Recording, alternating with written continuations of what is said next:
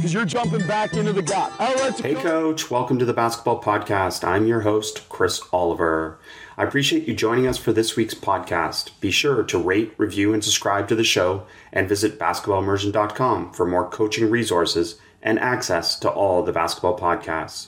I hope you will give us a shout out on social media, on Twitter at @BBallImmersion, or on Instagram at @BasketballImmersion to help me continue to share the game. Enjoy the episode. Coaches, welcome to the Basketball Podcast. Today we have head strength and conditioning coach for the Phoenix Suns, Cory Schlesinger, with us. Cory has been with the Phoenix Suns in his first season this year, and previously was 8 years in college with various programs as well. More importantly, he has an applied background in terms of strength and conditioning. And Cory, welcome. I'm really excited to talk to you. Pumped to be on, man. Thank you so much. Really appreciate the time. Well, we're going to dive into some practical things and probably combat a little bit of tradition and cultural norms and just get into this. But let's start with what a strength coach can do for you, but more importantly, what they should do for you. Can you talk about that? Well, it's such a heavy question, and it's a great one to start off with because it can go in so many directions. The facade is you have a strength coach, and he's going to get your guys bigger, faster, stronger. And don't get me wrong, a strength coach can do those things for you. But in my opinion, what a strength coach should do for you is, if anything, they should be a quality control manager. Like, you got to remember, these guys they're the experts of the human body. They're the experts of stress on the body. And the biggest stress that these student athletes or athletes go through is practice. And so if we're the expert on the staff that actually knows what those ramifications are. And so when you look at what strength can do for you, look, they can be very specific and they can help set the table for head coaches to be better head coaches, in my opinion. Now, what I've found in my past is really what strength coaches have to operate within because of the environment is they generally have to create a robustness or durability in a very general manner to all these athletes so that they could withstand the stresses that are placed upon them via the sport. And so, to put it in general terms, the idea is I create a bigger pitcher of water so that whatever happens in sport, more water could flow into it. Now, what generally happens is because now our off seasons are a lot shorter, the time with the strength coaches have been cut. Now the pitchers can only get so big. And now the water starts overflowing the pitchers. And then that's when we have the catastrophes that we've been seeing. So, what a strength coach can really do for you is, the best way to put it is, they can set a dinner table for you. They could put the forks where they need to be. They can put the plates where they need to be. They can start serving the course meals to you, first course, second course. They can serve it in a manner where it is a better meal, opposed to, just trying to throw a bunch of stuff in practice and just say what happens, or throw a bunch of stress on the athlete and see what happens. The goal is to have a systematic approach to why you do it. And, it's what we were talking about before we hopped on. Work isn't just work. Like, work doesn't equate to success. Specific work equates to success. And our goal is to streamline that.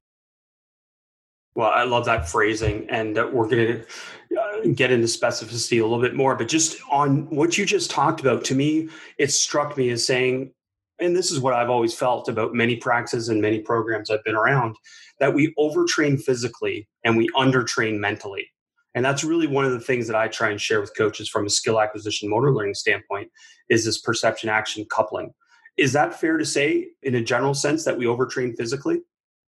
Absolutely. That is the most fair statement that I've heard in a long time, to be honest. And the reason for that is it's a Western culture too, right? More is more. And that's why you see gimmicks take over, like, ooh, buy this shiny thing and it will make you better, or, try this supplement and it'll make you stronger. Like, it's our society. It's just not basketball. It's everything. But it just so happens to be in the context of basketball is that we have these beautiful beings, these athletes that are, 6'4", 6'5" with 7-foot wingspans. Like, these are rare human beings. They are specimens with their ergonomics, if you will. But yet, they run and jump fast. They're Ferraris on the road. You don't see them very often, but we we drive them around every day like they're Honda Civics. And that's what happens in practice. And it's like, whoa. We need to finely tune these individuals. We need to specifically stress these individuals so that we have the adaptation that we think we are getting. And there's ways to test that, and there's ways to objectify that. And more importantly, it's more about creating less stress on the body to get more impact out of them in the game. And if we're not doing that, then what we're doing is we're stroking our egos and we're making ourselves feel better by them doing more work to give us more security that we got the job done and prepared them for the sport ahead of them. This is so exciting because we can jump so many places. Well, let's go here. How much in-season conditioning do we need to do separate from practice? If you're running a good practice, like saying you're playing basketball in practice, aren't you basically covering the conditioning that you need to keep them, as you said, running the way you want them to run? The best way to answer that is just jumping right into it is, look, there's nothing that will ever prepare you for the game of basketball under the constraints of thousands and thousands of fans, noise, the opposition, the unknown, than playing in that environment. There is no true way to prepare for that other than doing it. So the most specific way to get in shape to play basketball, hey, guess what? It's to play basketball, okay? Now, there is some general aspects that we can do from a conditioning perspective to help deliver, substrates, or to help have a better metabolic system so that we could buffer and so that we're able to handle the demands of sport a little better. But once again, there's so many other aspects that are involved. There's a psychological aspect, there's decision making, there's arousal, there's all these other things. It's something that I remember when I played, nothing in every year for 4 years straight, the very first game, nothing ever prepared me for the first 4 minutes of the very first game. Nothing ever prepared me. I would go to the first timeout and I would be so gassed like I did nothing for the past 6 months. But in reality, it's the emotional state. It's the arousal. These are things that we cannot train for. These are things that have to just happen within the sport. And so to answer your question, long-winded, is look, play basketball. That's going to cover it. If you want to do your conditioning and running at the end, there better be a very specific purpose behind it. If it's a neck up perspective, I understand. If it's a punishment standpoint, okay, whatever. But look, you're already gassing them alone with the basketball aspect or the sport of basketball itself. Because let's not compartmentalize stress here. Stress is stress. Lifting weights, playing basketball, getting dumped by your girlfriend, or failing a test, it's all stress. The body perceives it as stress. It doesn't know what's actually happening to it. It's just stress. So if we think basketball is different from all these other aspects, no, it's combining two, right? That's the same as taking basketball players from practice and then taking them in the weight room and doing even more plyometrics, doing more jumping. They already do that in the sport. Why am I going to expose them to the same dosage over and over and over again? It's going to lose its effectiveness. So that's the real goal, is like, look, let's really look at what strength is doing to the body, or what basketball is doing to the body. To a certain degree, it's making it stronger. Running at high velocity, sprinting and jumping makes the body stronger, right? We don't need to keep creating it in other aspects. But if we dose it right, I think we're going to have a better product. So you're basically saying similar thing to what I'm saying from a skill acquisition motor learning process. And I know you cross over in that area, and we're talking about that. You're essentially saying remove the fluff. So can you talk to me what some of the fluff is that traditionally coaches do, or strength and conditioning coaches do? Yeah, in both aspects. I mean, you have your traditional drills, right, that you could literally turn your mind off and knock out, right? 3-man weave, there's, all these things that are just putting poundage on the joints. And look, in developmental models, why not? I totally understand that. But the higher up the ladder you go, the less you need that type of stuff. What you need is things that are stimulating in nature. You need to be able to engage the athlete from the neck up just as much as you're engaging them from the neck down. And the same thing in strength conditioning, man. I'm telling you, I still see it time and time again, having these kids in preseason and gassing them uncontrollably. All right, get on the line and just run these sprints and have them puking on the sideline. I see it year after year, coach after coach. It happens in every program. And it's like, let's take a step back, man.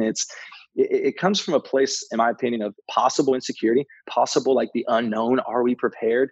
And then there's that satisfaction of, oh, that guy threw up, so it must have been a hard day. Hard days does nothing for motor learning, skill acquisition, decision making. It does nothing to get better. And if we want to get in the topic, which is my most favorite topic to argue about with sport coaches, toughness, we can go down that rabbit hole. But like, I'd rather just save the listeners' time and actually talk about some real stuff. Hey, Coach, brief interruption of the podcast. I'd like to take a second to talk about Armchair and the basketball podcast title sponsor, betonline.ag.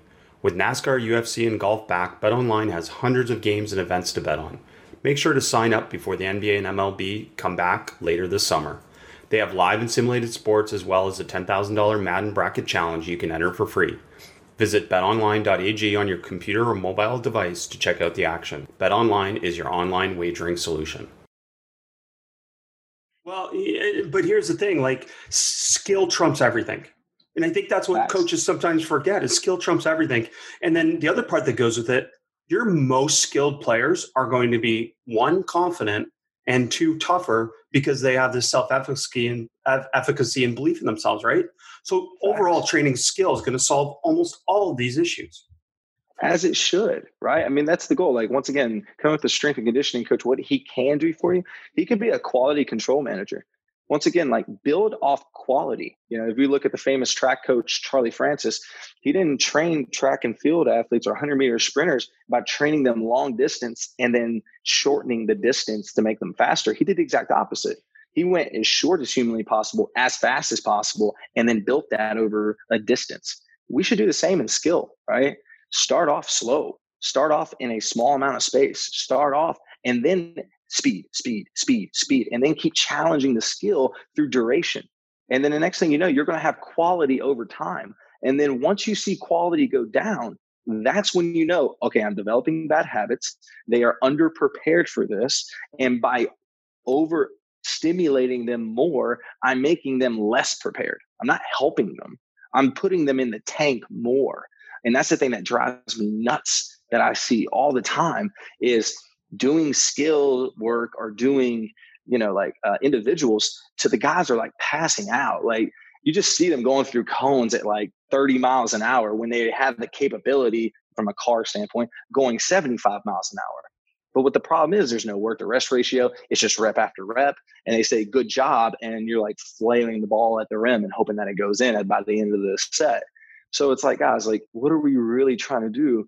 I think our goal is to have high precision at high forces under control, where they're in a state to make the right decision at high speeds.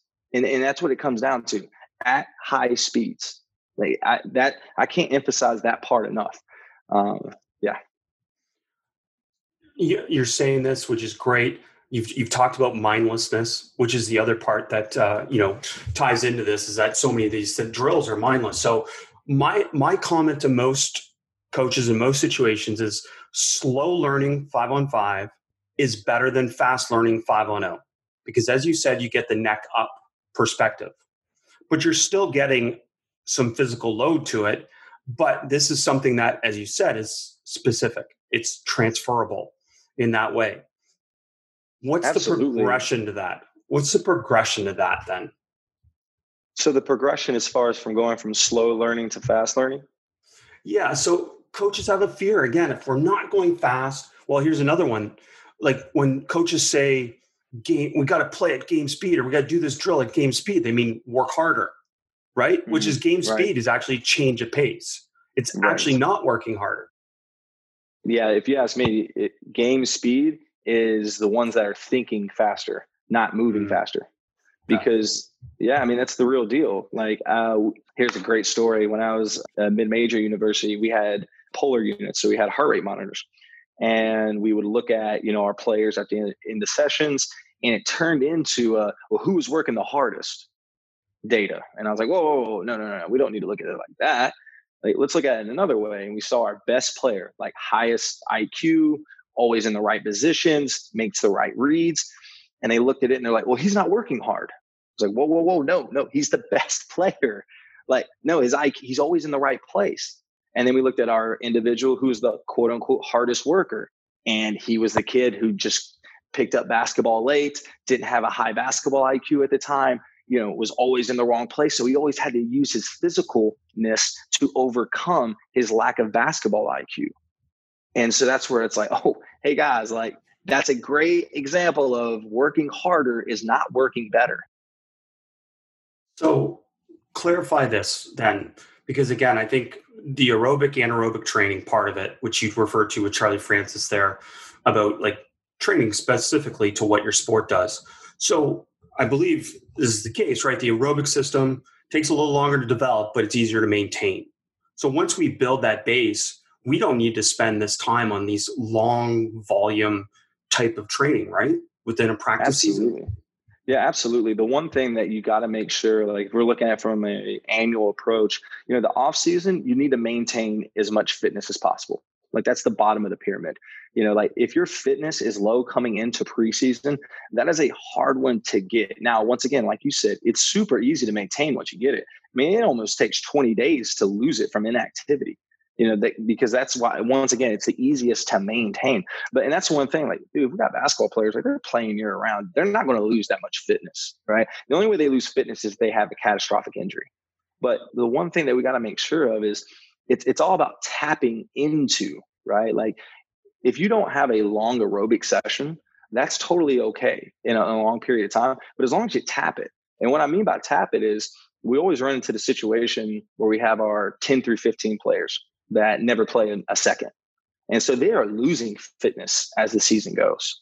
And so for them, once again, you don't have to run them at the end of the practice the day after. You don't have to punish them for not being good at basketball. But what you need to do is you need to find a way just to tap that aerobic system every once in a while. And you can do that via bike.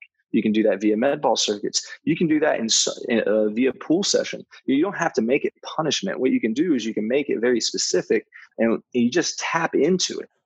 And they're going to be able to maintain those qualities. But it goes back to what we were looking for is from the aerobic system standpoint with your starters, like they are playing a very specific game, right? Their metabolic demands are very specific and you do need to tap that every once in a while. You need to tap into that aerobic.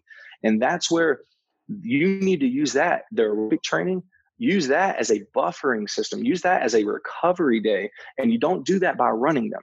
You do that by taking the loads off the joints. And that's where, once again, those bike sessions, those med ball circuits, and my favorite, pool sessions will allow the system to recover faster by doing an aerobic session. But you only need to tap into that once every 2 weeks at best. And that's where I think, especially for your high minute players, you got to be really smart about it. So let's go to a high school coach, youth coach, even a player development coach that's working with those age level players. Like really, at the end of the day, practice should be focused on skill. And when I say skill, I mean skill, decisions combined. Like that's skill to me. Decisions are skills. So working on those things over this obsession with conditioning, this obsession with toughness through physical conditioning. Is that fair? Yeah, I think if you only have a certain amount of time with those athletes, you want to spend it moving the biggest rocks possible. And the biggest rocks possible is the technical and tactical aspects of sport. It is not conditioning. Any jerk can take your kid outside and condition them. You don't have to be that good or smart of a person to get someone in shape. You just got to expose them to stress over a certain duration of time. Honestly, guy, like if I was a sport coach, I would pick up, a few books that are just basic physiology, basic conditioning, and they will be the best strength coach on the planet. The reason for that is because they have the entire spectrum in their hands. They can understand the simple concepts of human physiology, stress response adaptation, what is conditioning, if you will, and how do I make it specific for the demands of the sport of basketball. They become the best strength coach. The reason for that is because they already have the technical and tactical aspect down. And now they can train them through the entire spectrum. I'm telling you, strength coaches, like I love them to death. I mean, it's obviously what I am, and that's where I got into this field. But we're going to be a dying breed once this is figured out, because we're not that necessary. If we're used the right way, we are very necessary.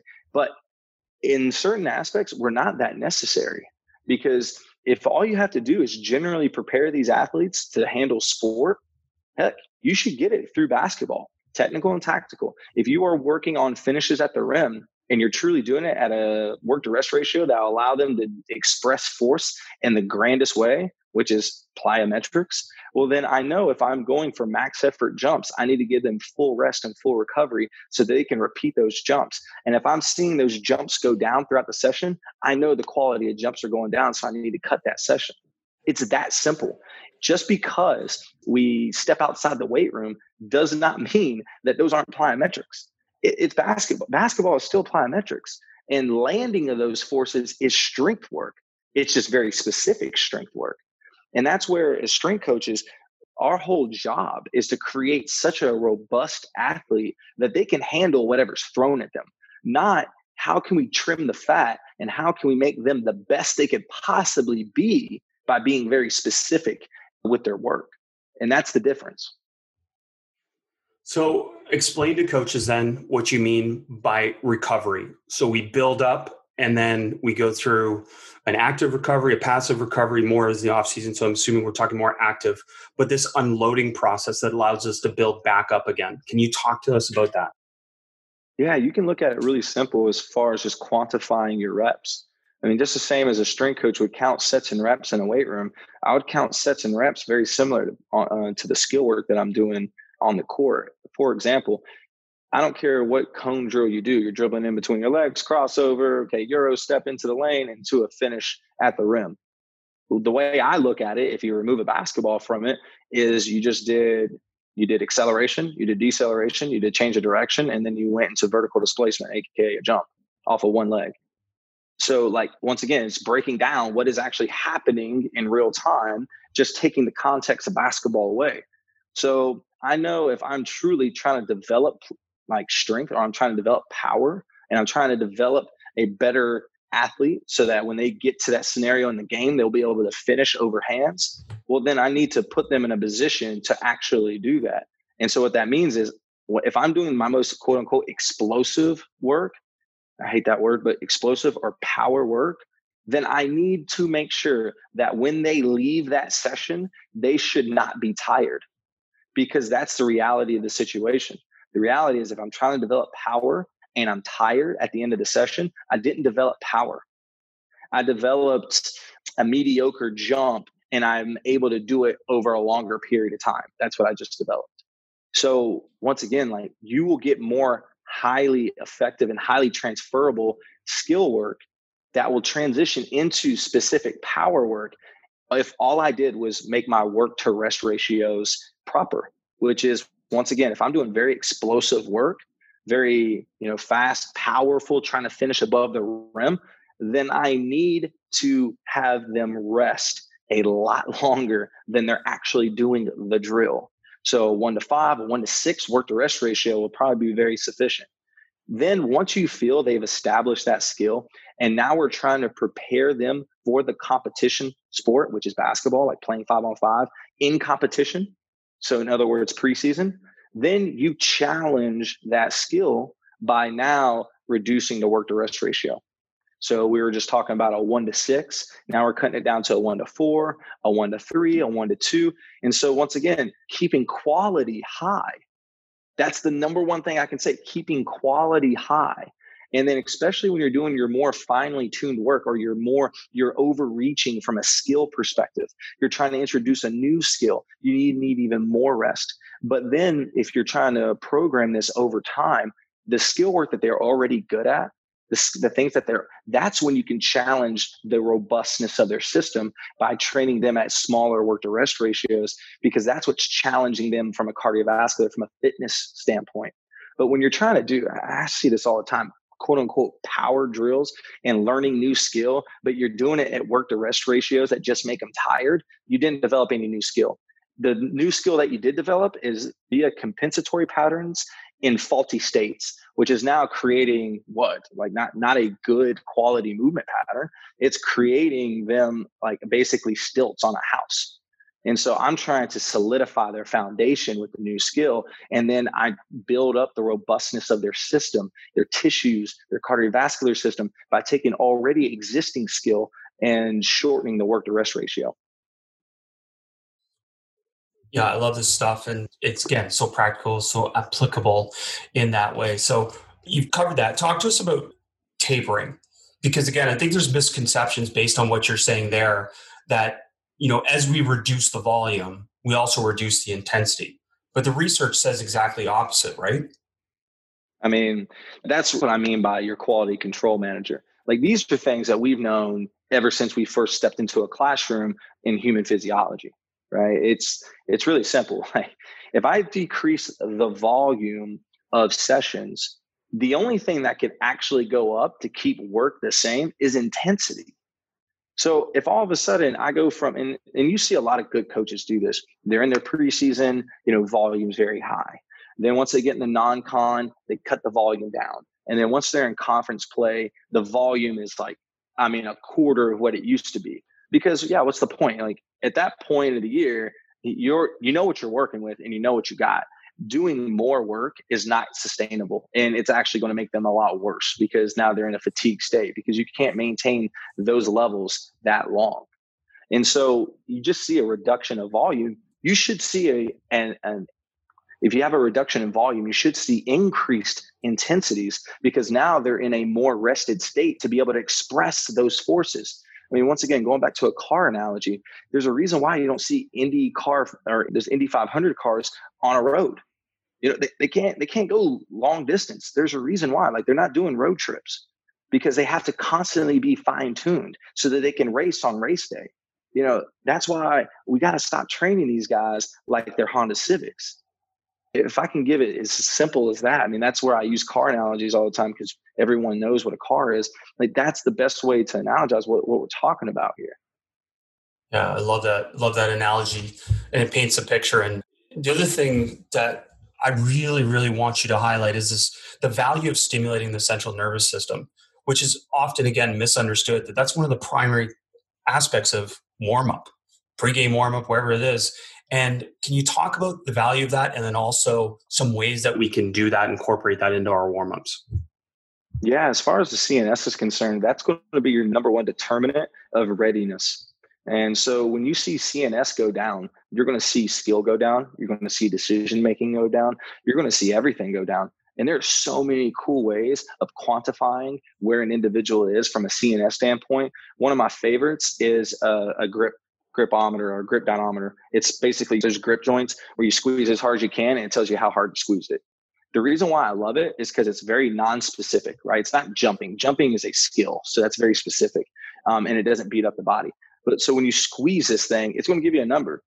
Grip strength is a great determinant of CNS, of the central nervous system, because it determines how much force you can create through your hand. And what's really cool about that is I can knock that test out in 5 seconds.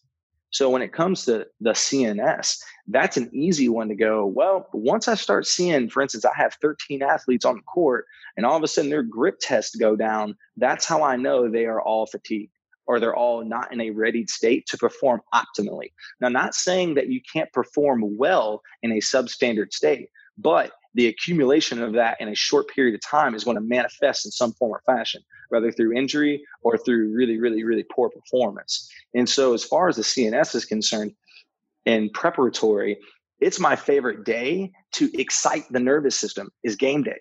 And so in the college setting, we would lift on game day. We would do very, very fast work in the weight room on game day because that is stimulating that central nervous system to be fast. And that's what's really, really cool in the college settings. You can do that in a team and it gets a lot of camaraderie and you can get like that kind of hoorah type culture and environment. And you throw some Tendo units, AKA it's a way of quantifying bar speed. And now the guys are all excited. So there's ways that there's so many different ways of stimulating the central nervous system. But my most favorite is to do it on game days in a very specific way that's going to prepare them for the sport. Because when I move my body fast, my brain has to be fast too. And it's safe to say that the dynamic warm-ups that have become so popular and obviously layup lines, that these things don't stimulate the CNS. So should we still be doing them? Okay. I think yes and no, because it's all dependent. It's all dependent on the individual. And that's what's difference between the pros and college, right? What I enjoy is watching the best athletes do what that best athletes do.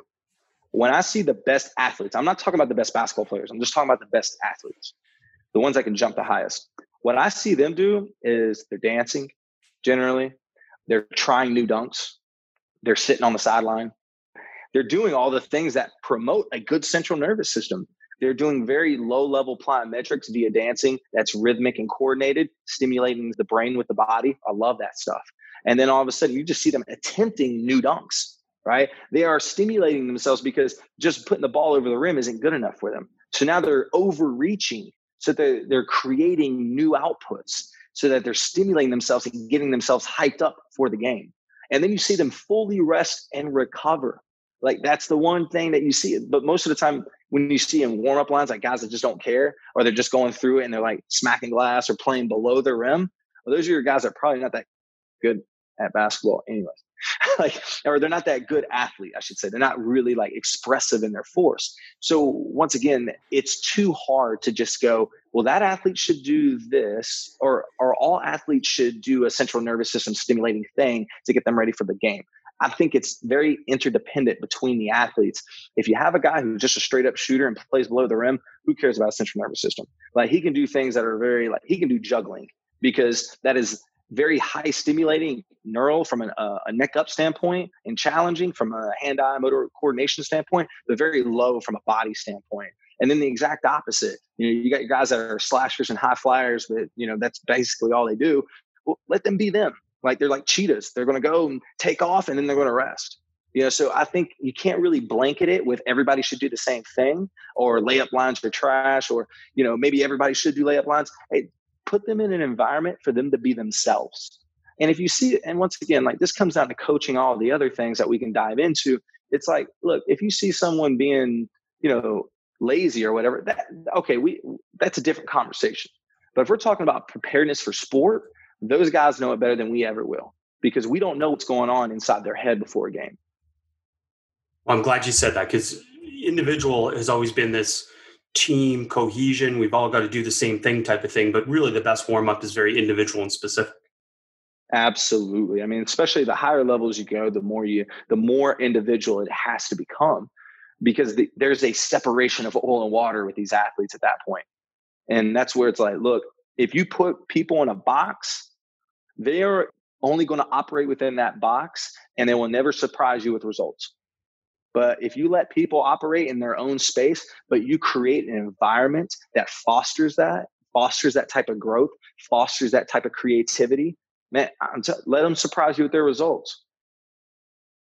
So back to this concept of warm up, one thing that I started to go to, and I've seen this in other situations, but we've gone to 3-on-3 slow learning reps. Instead of doing dynamic or stuff like that, we're doing, I don't know, let's say 60% VO2 max. So jogging and talking ability, right? So say we're doing up screen, down screen, and we're getting offense versus defense reps.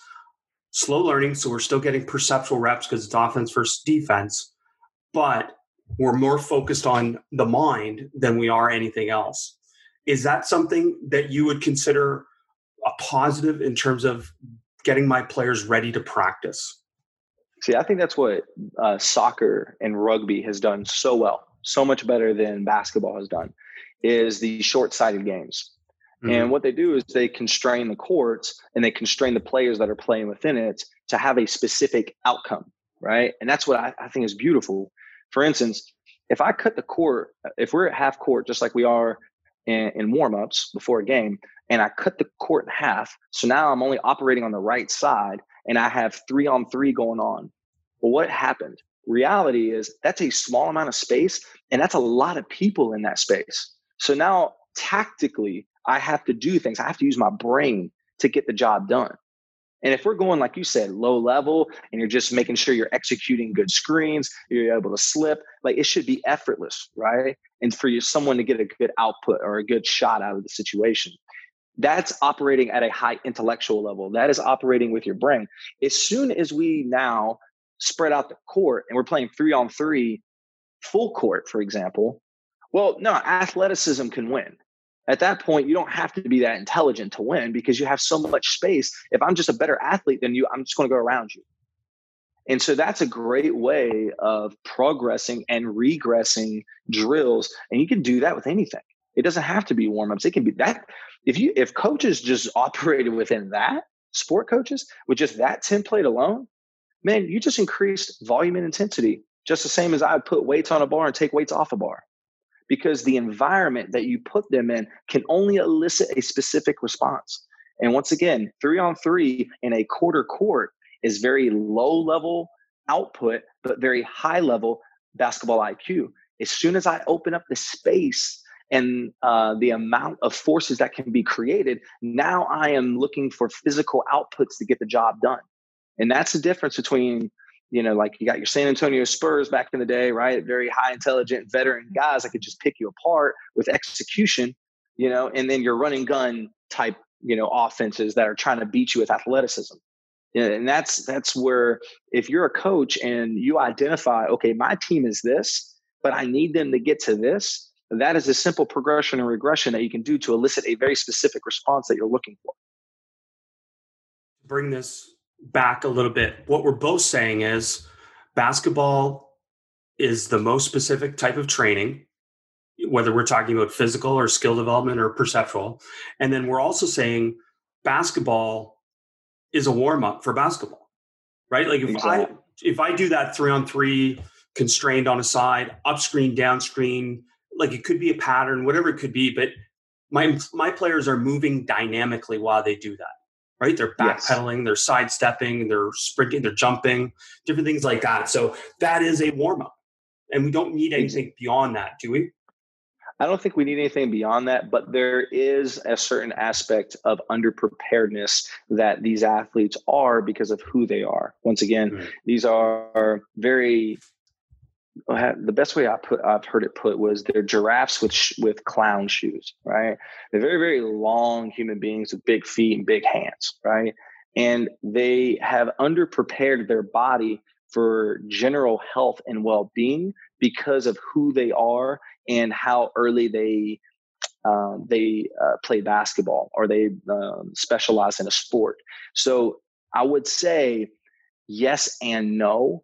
If I was in college still and I was working with freshmen and sophomores, I would prefer them to do some more generalized warm-up that gets them stronger through full ranges of motion, because I'm preparing them from a health standpoint. Now, when you have your more veteran athletes, they don't need much other than their outside work that they're going to do in the S&C. But once again, like it's a teeter-totter of who you're working with, at what time you're working with them.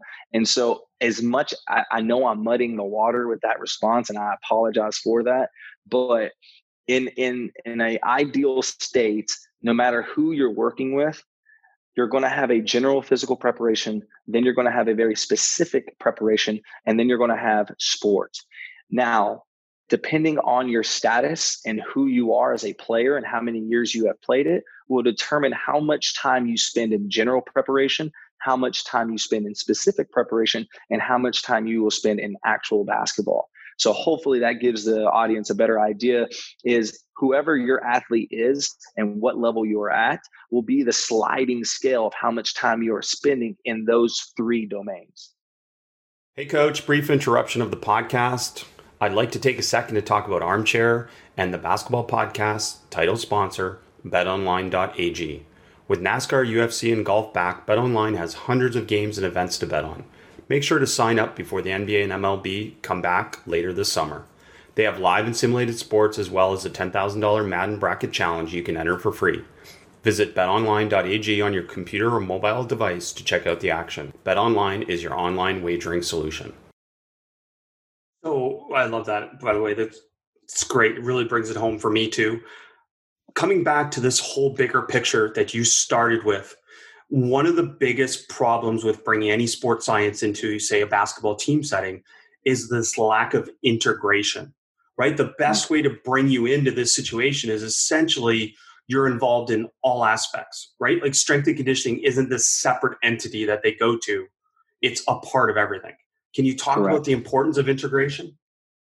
So integration is everything, right? If we operate in silos, then there's a lack of communication, there's a lack of understanding, and then there's ultimately a lack of execution. So everyone loses. And so what I mean by that is if your team sport or your sport coaches have an idea, okay, we're going to be run and gun. And then your strength coach is a big football jock and he's like, we're going to get really strong and we're just going to lift very, very heavy weights, right? And then your sports medicine is over there like, oh, we just do ice and stem. And so good luck with your recovery. Then you have three different areas that are operating within their own world. And now you have just not a good product. Like you built a bunch of linemen, if you will, to go play run and gun basketball. And then you don't have the recovery to be able to come back and do it all over again. So like, that's where I'm trying to get at is, yeah, we have to be integrated. If I understand what my head coach wants out of my big, okay, my big, he's not a big. He just protects the rim because he's athletic and long, and he's going to pick and roll to the rim every time. He's not popping for anything. He's just a slasher. Okay, I need to make him very dynamic. I need to make him move just like a guard.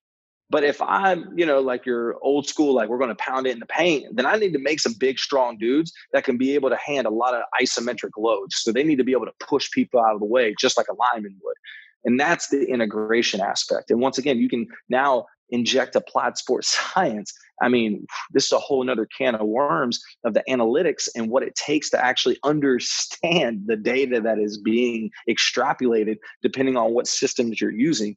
But the best is if you are using applied sports science or you're using data to drive results, well, everybody that is incorporated in that has to understand what all that information even means.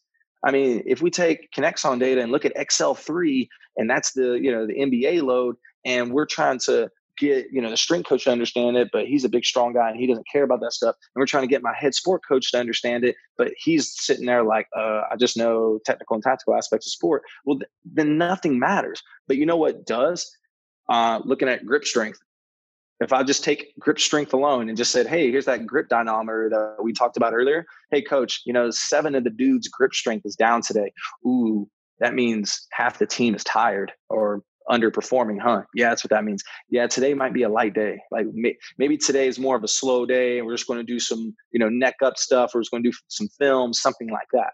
Once again, that it doesn't take expensive equipment to be applied sports science. Like it doesn't take a great strength coach to make guys bigger, faster, stronger. What to truly get a good product is for all parties to be integrated, one, but two, the information that's being disseminated is highly understood. Like very palatable information that all parties, including the athletes themselves, truly understand. Perfect. Let's go. Let's get this done. So the other part of this is, for me, I look, and you can add to this list, and maybe I'm wrong on the first one, and you can tell me that too. But if I'm truly integrating a strength and conditioning coach, there's certain decisions that I make as a basketball coach where really it should be deferred to the strength and conditioning coach. I'll give you an example. Who should be teaching our players how to run and stomp? That's you, right? Strength coach, easy. Yep. Okay, then how come coaches dictate the closeout to players?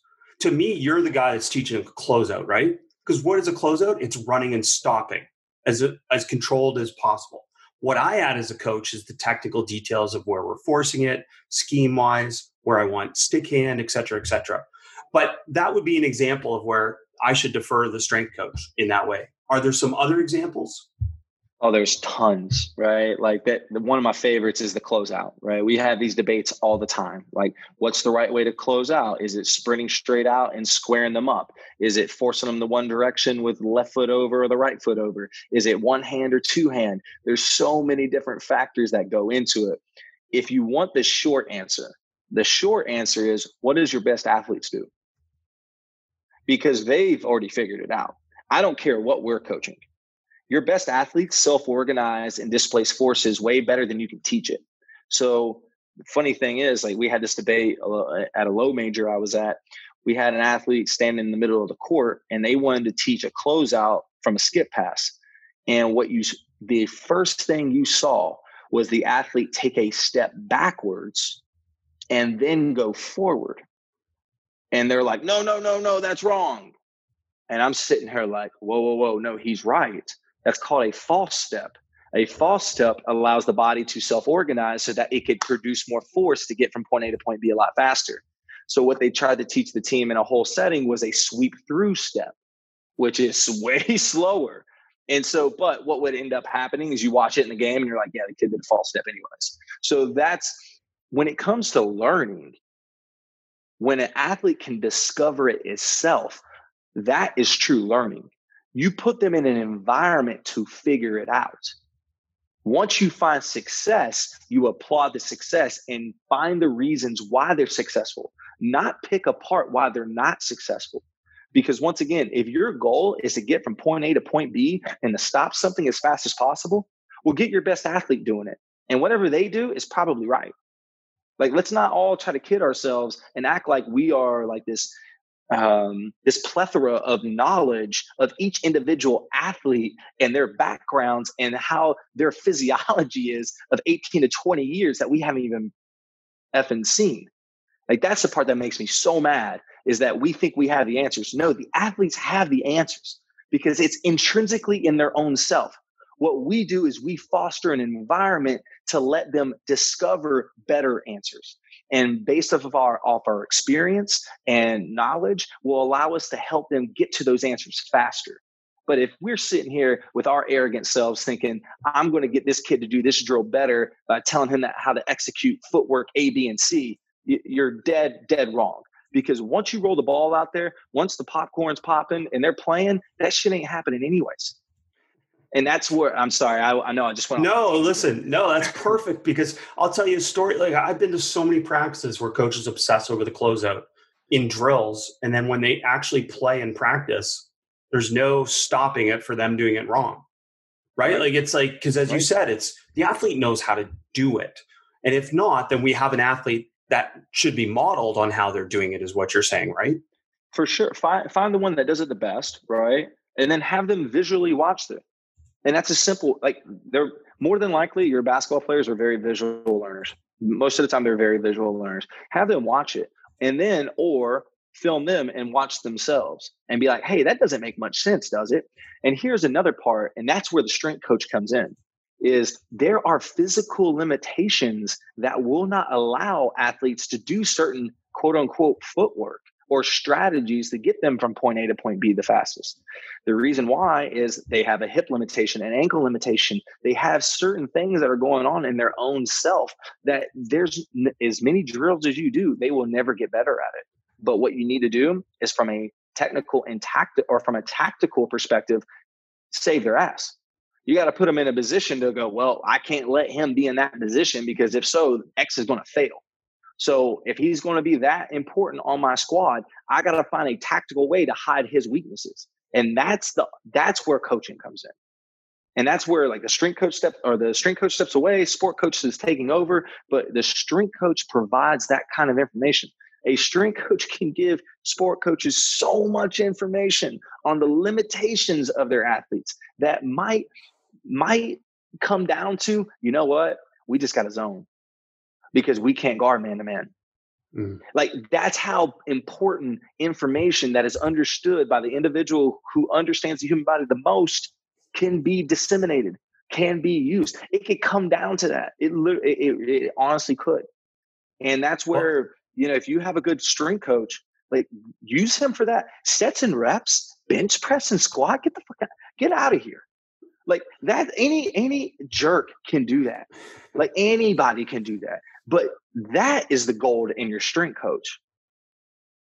So integration is what we're saying. And what that actually means is, like, you should be involved in practice planning. You should be involved in preseason planning, what drills we're going to choose in practice. And then, as you said, like, so much of it is just you're monitoring the data.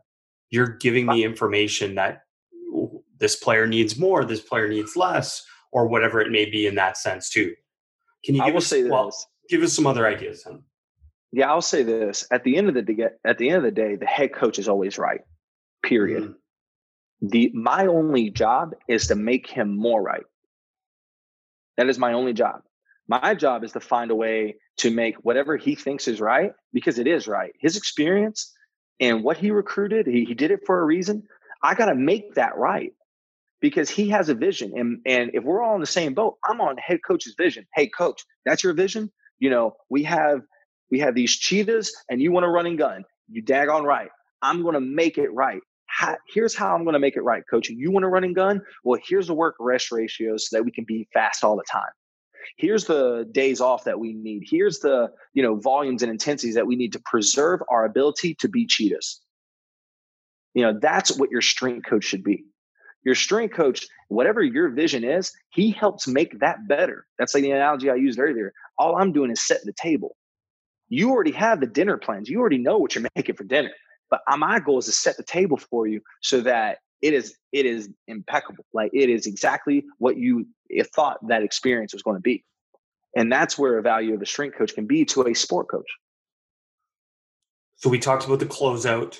I'll give you another one, which is maybe it's still taught, I'm not sure, but this concept of the upright defensive stance where your head's within your center of gravity. I learned really early from players when I started coaching I was like obsessed with controlling got to be in this perfect defensive stance.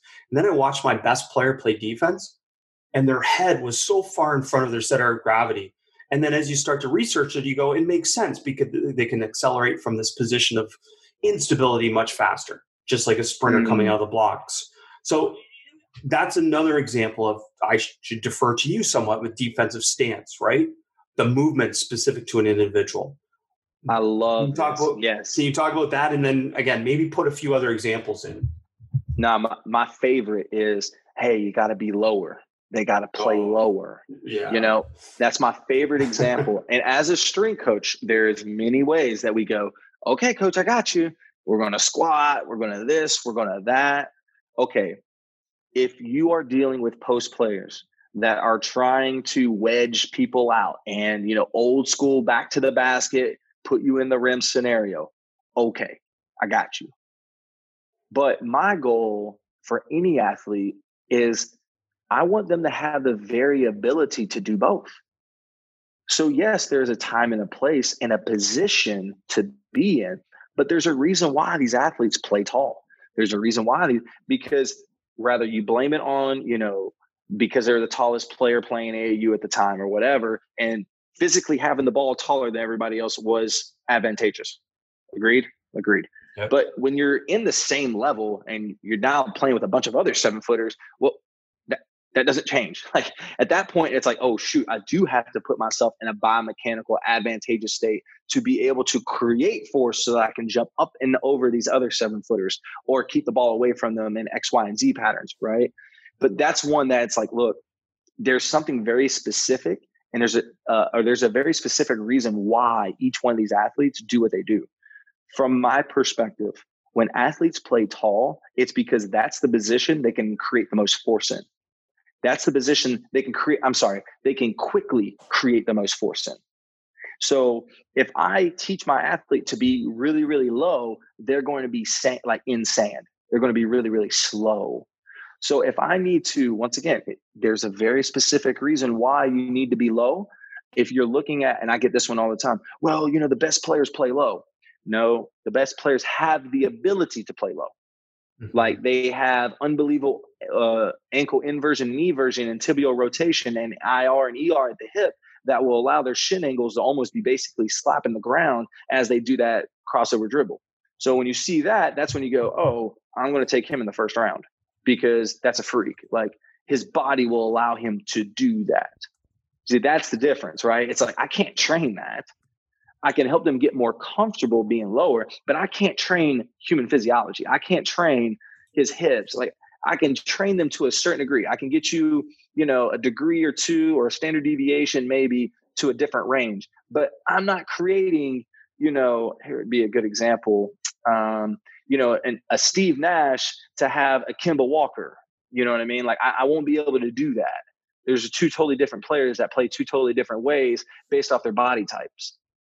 And so you got to be very, very specific and understand, the athlete you're actually working with is an individual and his individual needs are going to be very different than what you think his individual needs have to be. Now, what I would say is you challenge it over time. Okay, hey, we're going to play low and just see what happens. If he's not playing above the rim by playing lower, his body is not prepared to do that. So there's a reason why he's playing in that position, or he's under a lot of fatigue and he can't get into that position. So there's a lot of, once again, if it was as easy as saying play lower, Jesus, man, like everybody would be yogis and we there would be no need for me, but there's so many things you have to extrapolate from each individual with each individual task you're trying to give them. And then you come to a common theme to go, oh, that makes sense. Or, oh, that's why he does that. And it's, do you mess with that or do you not mess with it? And then that's where your risk reward analysis comes in. So the lack of mostly formal education in terms of sports sciences, is that a huge detriment, do you think, right now in kind of transferring this information from strength and conditioning coach to player? Yeah. I mean, one thing that I've been exposed to being in the league now is, a bunch of different sport coaches that come from overseas. And a lot of these coaches go to what they call basketball school. And it's the same as going to college here in the States. And in basketball school, they learn about the human body. They learn about physical education. They learn about motor learning. They learn about how to actually do these things. And I have the greatest conversations with them because we're talking about the same things we're talking about right now. And they have a better understanding and you can have a great conversation. But in the States, it's not the same. In the States, you don't have to have a formal education in the human body to understand why people do what they do. And so then there's that, just play lower. And then there's that, you got to be tougher. And then there's that, and that's why those questions are still being asked and that's why you still have that. And so, yeah, formal education, absolutely. One thing that I thought was brilliant about the overseas coaches was they had to have that background to even be able to coach. And I thought that was a very strong suit. And I think that's why you're seeing really good, fundamental, skillful athletes come from overseas, because they've been brought up in a system or schooling where you have coaches that, they're basically PE coaches who learn about sports skill. That's great. It's great. You have a reputation for your creativity and what you do with athletes. Like, I've heard you'll have them train in the dark, learn how to fall, crawl on mats. Can you talk about some of these things and why they're important? Yeah, I do have a reputation for that. I hope it's a good reputation. It was a very good reputation. But everything that I do with that is because I have a problem.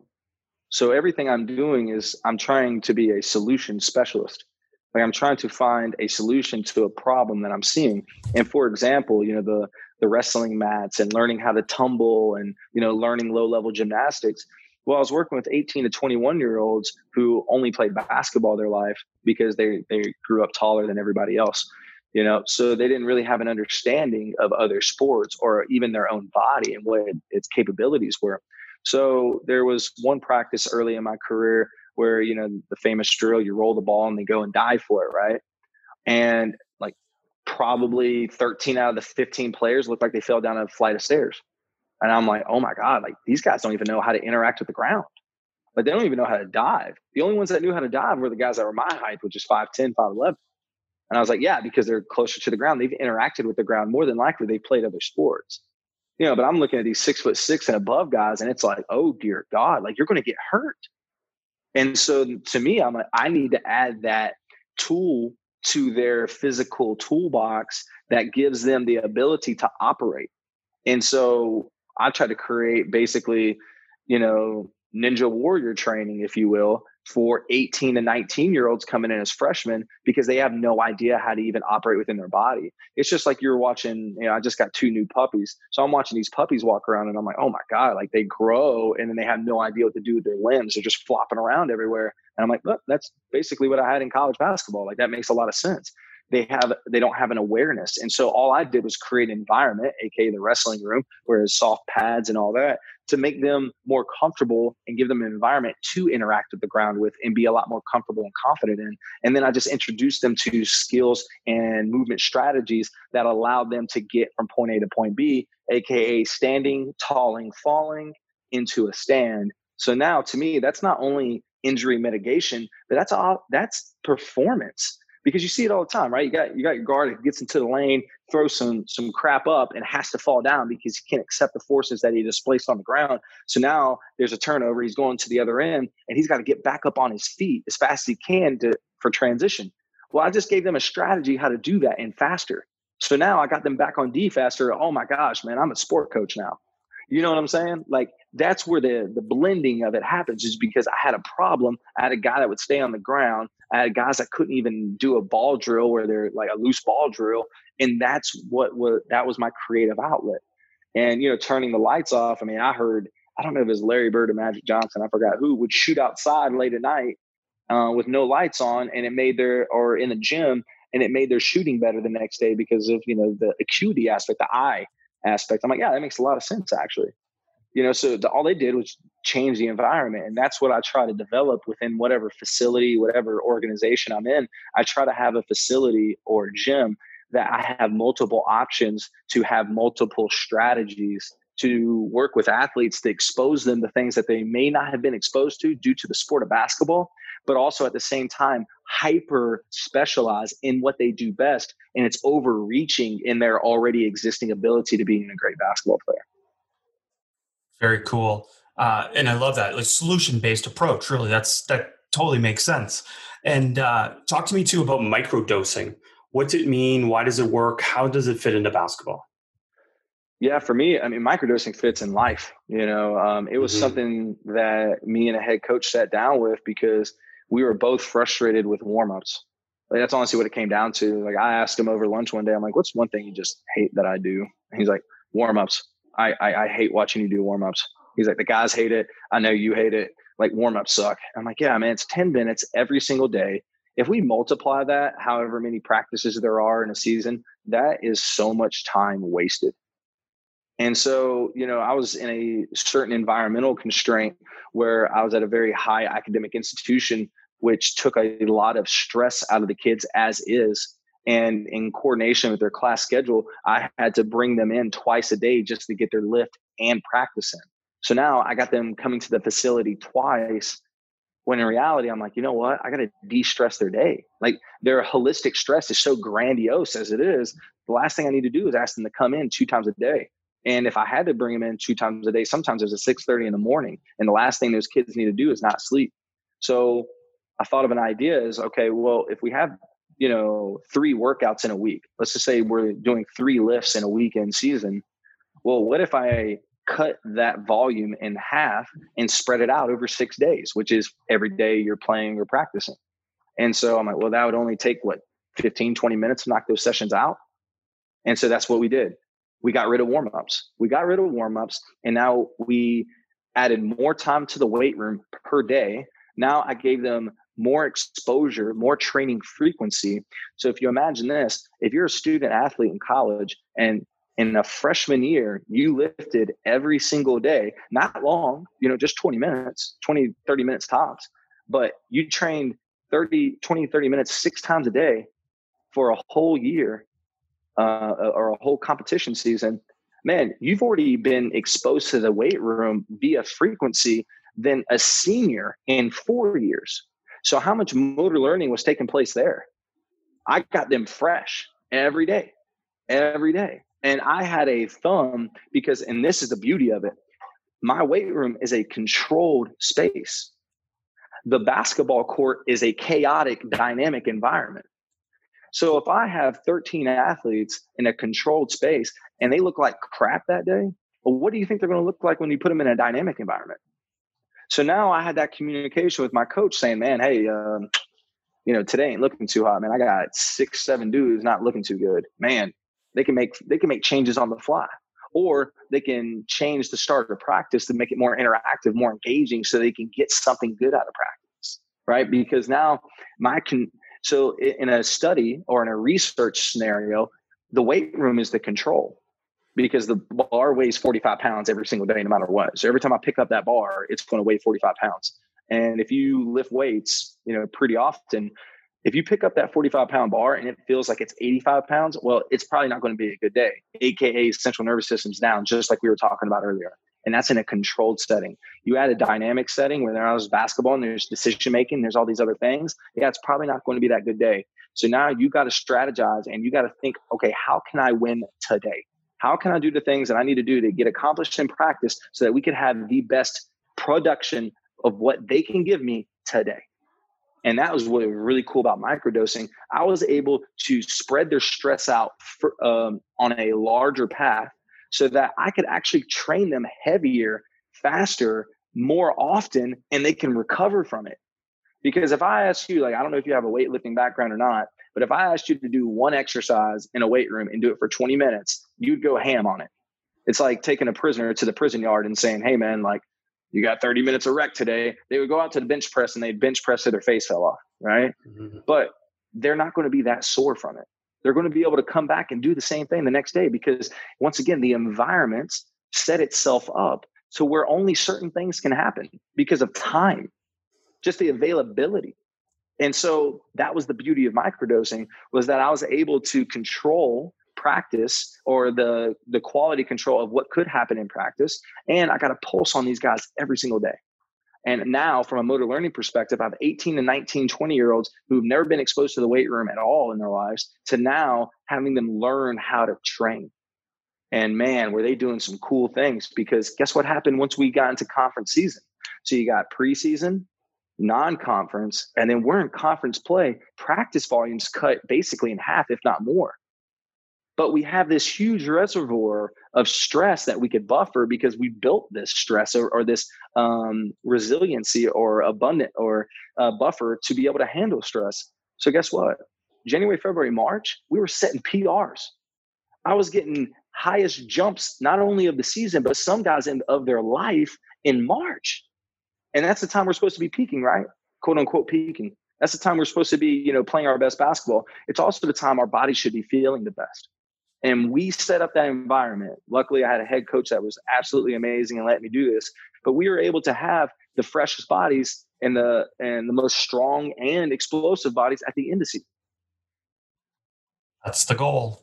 And yeah. So as you're saying this, this is akin to block practice versus random practice to a certain extent, right?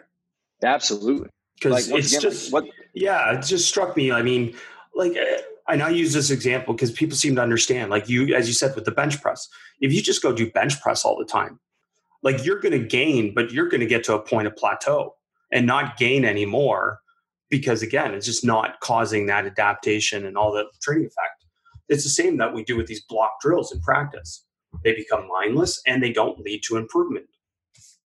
So in the same as in strength, block serves one or two purposes. If you're doing block periodization in as far as a strength aspect, you are doing it because you are so underdeveloped that you only need one stress to be able to develop other variables, or you are being unbelievably specific because you're at the highest level of what you're doing and you only have one target. And I got that from my friend Buddy Morris, who's with the Arizona Cardinals. That means you only have one thing to do, AKA sprint fast or AKA jump high. But we play basketball, which there's multiple targets, right? And so the only reason why block works, it's in the infancy stages in team sports. It only works in the very beginning. After that, mixed, and the research shows mixed is a way better approach. And the idea of, the variables within a drill could be so that's where the creativity aspect for sport coaches can be just like the same I use in the weight room. For instance, you have a guy, you're doing spot shots, right? And you're doing the same 10 shots here, 10 shots here, 10 shots here around the horn, right? And it's okay, they're the best 3-point shooters in the world, what I see. But do they really need to keep doing that over and over again? Or in college, or do we need to add a stressor to challenge their already known skill set? Block is good if you're learning a new skill. But after that, and after there's a certain level of mastery, you got to mix. You got to mix, and then you got to add stressors or add additional stimuli to push the motor learning, to push the variability. One of the coolest things I've seen, and a lot of people made fun of him for this, but it was Kevin Durant and Steph Curry when they had that one shooting coach. I don't know his name, but he does he jumps in the air 360 behind the back into a 3-point shot. Those guys are so daggone good at shooting threes. It does, how else do you make them better? Well, you make it more challenging. And yes, that's obviously not the confines of the sport, but you now have made their variability so great that when they go back to the normal skill that they've known over time, they're able to hit it just like a golfer, right? Like, that's what I love about golf. I hate playing it, but I love the aspect of golf. Like, the guys that are striking it off the tee, well, they also can strike it just perfect with 1 foot in the sand and 1 foot out of the sand and still get it on the green. It's the variability within the skill that allows their skill to be good. It's not just because they mastered the skill and they repeated that mastery of the exact same skill under the exact same constraints in the environment over and over and over again. So a coach that's listened to this podcast, let's help them. What are some of the questions they should now ask their strength coach based on listening to this? What are some questions they should ask? Ooh, okay. That's a really, really good question. So I would say this: if you are comfortable and confident with your strength coach, ask them honestly what they think. It's not, what can you give me? It goes, okay, you're here to audit my program. From a physical stress standpoint, what are some things that we do that could be more efficient? And what the goal for that is, obviously, it's practice, because practice is the largest stressor that these kids go through, because it's what they do the most, right? They practice a lot more than they play in college, right? In high school. So if there's room for efficiency in practice, then you've already won light years ahead of where you were going to be by doing the same thing over and over again. So if I'm a head coach and I'm ignorant about the human body, which is totally fine, because your goal is to be the best technical and tactical practitioner on the planet, and use your resources around you to be able to make you better. And the first question I would ask is, okay, look, this is my idea of practice in preseason. What do you think? How can I make this practice better? Well, the goals are to be this. Okay, well, coach, your work to rest ratios probably need to look like this, because that is what's been taught to me via, in a controlled environment, lifting weights or strength, power, and development. And so that's a question that's honestly, if you just ask that question, you're going to solve a lot of your problems. It's just right there. How can I do practice better? What drills can I take out? What drills could I make better? How can I challenge my best player, and how can I get them to their next level based off of external stimuli? These are things that, once again, it takes a lot of critical thinking skills to be able to do this, or else you're just kind of nonchalantly adding new stuff and hoping for a good outcome. That's the one aspect you don't want to get to, and you got to understand who you're talking to. But that's where it's a big power for me, because I actually played college basketball. You will not believe this, but most college strength coaches never played basketball. They're all most of them are football guys. 90% of them are football guys. You won't believe it. And so even just having an awareness of you can learn about technical and tactical things, but there's a feel that you'll never learn. There's a feel, and there's an understanding, and there's the culture, and there's all these other things that are so hard.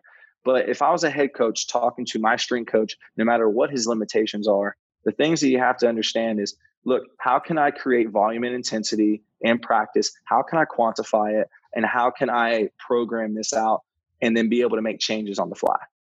I hope that answers your question. I'm sorry I digressed for a second. No, it's tremendous. I mean, look, I'm all in. This is great. We're going to wrap it up. Coaches have enough to think about already, but I can't thank you enough, Cory, for just stimulating our thinking and giving us so many practical things to be able to think about. And I believe this is the best place because that's where I've followed you for a while is on Instagram, and coaches will post it in the show notes and everything like that. But Cory shares some really cool stuff on there too. And, you're doing it for all the right reasons. You're trying to help people as well as obviously do your job. So we appreciate that. Thanks for spending time.